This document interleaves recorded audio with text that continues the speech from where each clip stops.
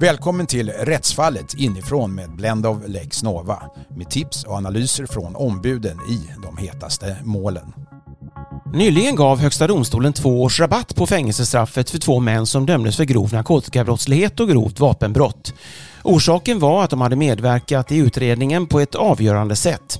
Advokat Kristoffer Stare på Stare Persson advokatbyrå tror att domen får betydelse för att bryta tystnadskulturen framöver. Här berättar han först om bakgrunden till fallet. Ja, lite kort kan man säga att 2 personer, varav jag företrädde en, hanterade en ganska stor mängd narkotika och också vapen. Och de hade blivit tvingade att göra det här av en annan person som sen kom att namnges i den här utredningen. Och till slut så blev pressen så pass stor och de kände sig hotade till livet att de kontaktade polis.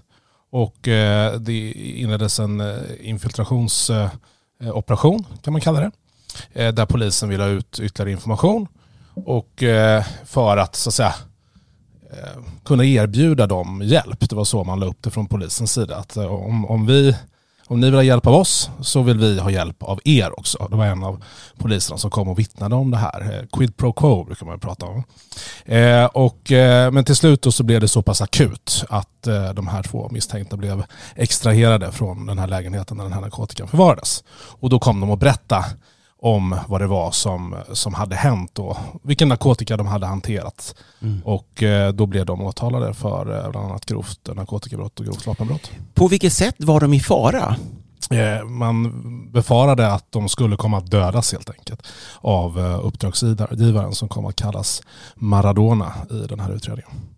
Och ni har ju mycket riktigt då påpekat att det här är en fråga om en nödsituation, att de skulle i princip frias helt.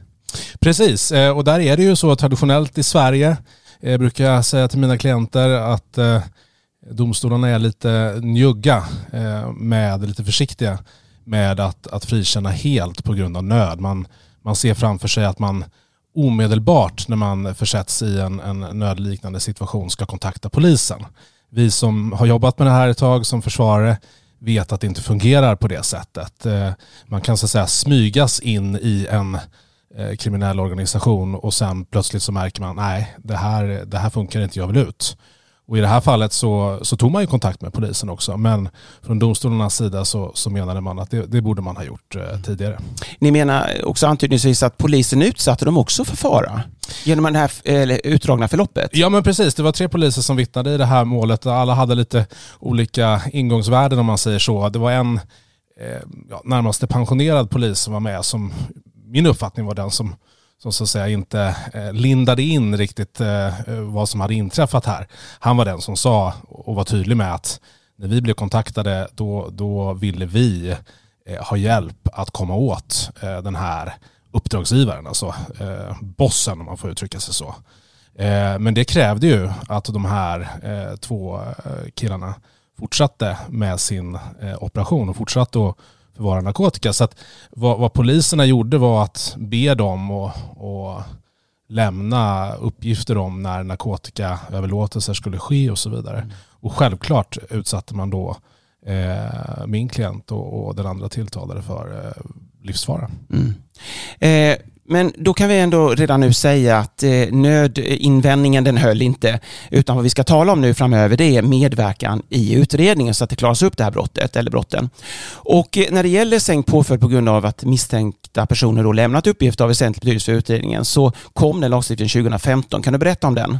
Ja, den kom med anledning av att man så att säga ville bryta tystnadskulturen kan man säga, som är ett stort problem i samhället.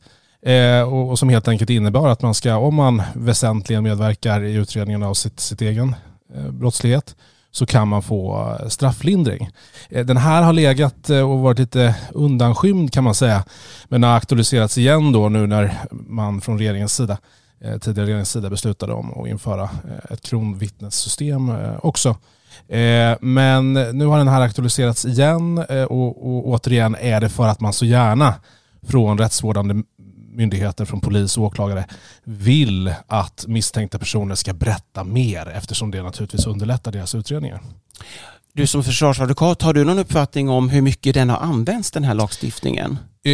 Tidigare ytterst lite, och jag skulle säga att domstolarna har hanterat den nästan på samma sätt som med möjligheten att frikänna någon på grund av nöd. Alltså väldigt njukt. Väldigt, alltså när klienter har frågat, men, om jag erkänner här och berättar om det här, kommer jag få någon rabatt då? I princip ingen alls, måste jag ju säga då. Och då tycker många klienter att nej, men då är det inte värt det. Ska jag utsätta mig själv för att framstå som en skvallerbytta, en golare som det kallas i de här sammanhangen. Så på det viset har den här domen i Högsta domstolen skapat mer klarhet, så att säga. Det kan man definitivt och underlättat för. Ja. Vi ska komma till Högsta domstolsdomen, men först ska vi fråga, på vilket sätt medverkade din klient i den här utredningen? Nej, men han beskrev helt enkelt hur han hade fått det här uppdraget, hur det gick till, var narkotika förvarades och hur han hade hanterat den. Svarade på polisens frågor helt enkelt. Det var inte inga kommentarer svar, utan han... Är du van vid det annars? Det får jag väl ändå säga att jag är. Och det har blivit vanligare under min karriär. Jag har hållit på nu i 15 år ungefär. Och i början så var det väl bara motorcykelgäng som körde inga kommentarer. Nu är jag faktiskt med om Svensson-klienter, om jag får uttrycka mig så. Alltså vanliga... som inte är kopplade till något kriminellt gäng, som faktiskt också kör inga kommentarer. Advokater har varit med om. Hur reagerar du när din klient plötsligt börjar bubbla då? Jag var inte med från början, ska sägas, utan jag blev inbytt efter ett tag av olika skäl. Så att jag tog över det inför tingsrättsförhandlingen. Och alltså jag lägger ingen värdering i det naturligtvis. Absolut inte, utan klienten får göra precis som... Men man kan bli förvånad, menar jag kanske? Ja, det kan man. Och i det här fallet så gick ju man längre än vad jag nog någonsin varit med om förut. Det får jag säga. Det samlade straffvärdet bestämdes ju till cirka 6 år för båda de här personerna. Och i tingsrätten så sänktes påföljden med 9 månader. Tyckte du att det var lite? Ja, oerhört lite. Med tanke på att vi hade inte ens suttit i tingsrätten om det inte vore för min huvudman och den medmisstänkta. Nej. Så att självklart blir det ju märkligt då att... Men samtidigt märkligt, men samtidigt i linje med hur domstolarna brukade döma. Det ska vara rättvist för alla. Men samtidigt så förde vi fram, jag och min medförsvarare, tesen att ska vi på riktigt bryta tystnadskulturen, då måste vi så att säga ge en betydande rabatt för att det ska vara värt det. Försatte det dem i stor fara då när de berättade om detta, och du menar då att det borde mer löna sig? Precis, alltså vad jag säger är ju att det är 2 strafflindringsgrunder här, kan man säga egentligen. Dels då att de har medverkat i utredningen av sin egen brottslighet, som ju ska föranleda en strafflindring, men också det faktum att de utsätts för en risk för sitt eget liv dessutom, och genom att berätta på det här sättet. Och det ska också utgöra en strafflindringsgrund. Och i hovrätten så sattes det påföljden ner ytterligare 3 månader. Men det var ni inte nöjda med. Hur mycket hade ni begärt från början? Jag var av uppfattningen att... ni ville förstås att få dem friade helt, men om vi talar om strafflindring. Ja, men jag förstod att det var det du frågade efter. Och där hade jag föreslagit en 50% i straffreduktion med anledning återigen då av att vi hade inte suttit i den processen om det inte vore för deras agerande. Så kom vi till Högsta domstolen då. Ni fick prövningstillstånd. Det är inte var man får det som försvarsadvokat. Förstår, även om du har haft ett antal. Ja, 11 stycken. Ja, det är många. Ja. Och är det ovanligt. Men då säger HD att ett erkännande räcker inte för strafflindring. En relevant medverkan ska normalt innefatta en utförlig redogörelse för händelseförloppet eller någon annan information av betydelse för utredningsarbetet. Vad innebär det för ditt fall? Nej, men generellt kan man väl säga alltså, vad Högsta domstolen gör, de uppfyller inte riktigt hjulet så att säga här, utan man hänvisar i ganska stor utsträckning till förarbetsuttalanden då i propositionen. Och här kan man då ta upp som exempel generellt att man till exempel anvisar, låt oss säga att man är misstänkt för mord och att man anvisar mordvapnet, var det ligger någonstans. Eller om det är så att man är misstänkt för mord och man inte har hittat kroppen, att man anvisar var kroppen finns till exempel. Eller som i det här fallet då att man beskriver hur narkotikaorganisationen var uppbyggd och vem det är som ligger bakom narkotikaorganisationen och i vilken omfattning man har tagit befattning med narkotika. Så att bara ett rent erkännande, och där kan vi säga att det också betonas från Högsta domstolens sida och även i förarbetena, att även om man förnekar brott så kan man få strafflindring på grund av att man har medverkat i utredningen. Om det är så att man anger den här typen av fynd till exempel. Mm.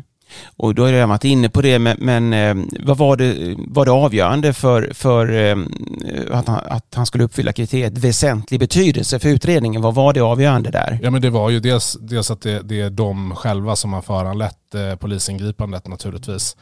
Men också att man har lagt ut texten kring hela operationen, om man säger så, narkotikaoperationen. Mm. HD tillägg också att de tilltalades medverkan då till en del kan ha haft andra orsaker än att de ville ta ansvar för sina gärningar.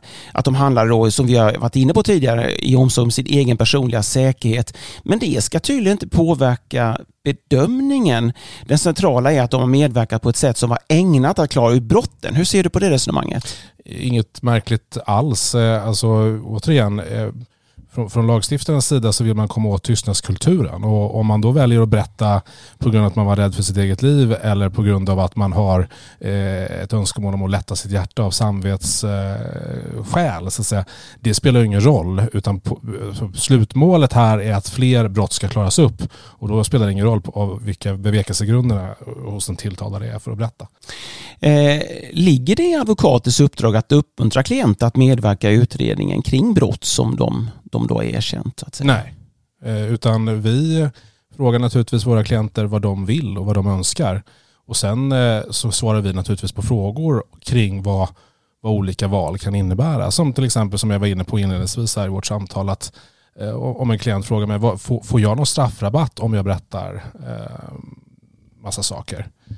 Och tidigare så var jag tvungen att säga att nej, inte direkt. Du skulle kunna få några månader, men det är inga större skillnader.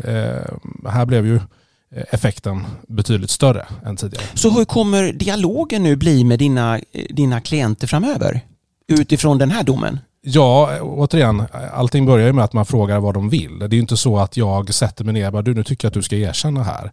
Det är inte så försvararrollen fungerar, så att säga, utan man frågar klienten vad de vill, och är det så att de luftar en vilja att erkänna och frågar om det är så att det kan få några positiva konsekvenser för dem, så har jag möjlighet att redogöra för den här domen. Och nedsättningen av påföljden då blev alltså 2 år. Precis, 30%. En tredjedel, 30%, ja. Och du hade som sagt begärt 50% då. Är du nöjd ändå? Självklart är jag nöjd, eftersom det här är ny praxis, sätter en ny standard på det här området, och givet att man tidigare från domstolens sida varit så försiktig, så är det här naturligtvis en stor framgång. Så att jag är nöjd. Självklart så kan man alltid diskutera om att man vill ha lite mer och så vidare, men jag är nöjd med den här domen och har kunnat medverka till att sätta en ny praxis. Kommer det här förändra då ditt sätt att förhålla dig till dina klienter framöver? Att du behöver informera dem på ett nytt sätt och kanske till och med uppmuntra dem att släppa uppgifter och så vidare? Alltså uppmuntra, nej. Utan som jag var inne på tidigare, klienterna själv väljer vad de vill säga. Så att jag styr inte dem i någon riktning. Men jag har ju nu möjlighet att beskriva att moroten för att lämna uppgifter som driver utredningen framåt är betydligt större nu än vad den var tidigare. Så på något sätt så har du som försvarsadvokat bidragit till att kanske öka möjligheten att bekämpa gängkriminalitet i Sverige? Ja, och det är väl inget konstigt och inget fel med det. Jag tänkte det borde ju kanske vara åklagarnas och domstolens uppgift. Nej, men så här, vår roll är att försvara misstänkta personer i rättsstaten Sverige. Och i det här fallet så har jag bidragit till att en person som med rätta skulle få en strafflindring har fått det. Sen att det får större konsekvenser, det är väl bara bra. Som samhällsmedborgare så tycker jag också att det är bra att tystnadskulturen åtgärdas. Det sa advokaten Kristoffer Stare på Stare Persson advokatbyrå. Rättsfallet inifrån är tillbaka med ett nytt avsnitt i nästa vecka.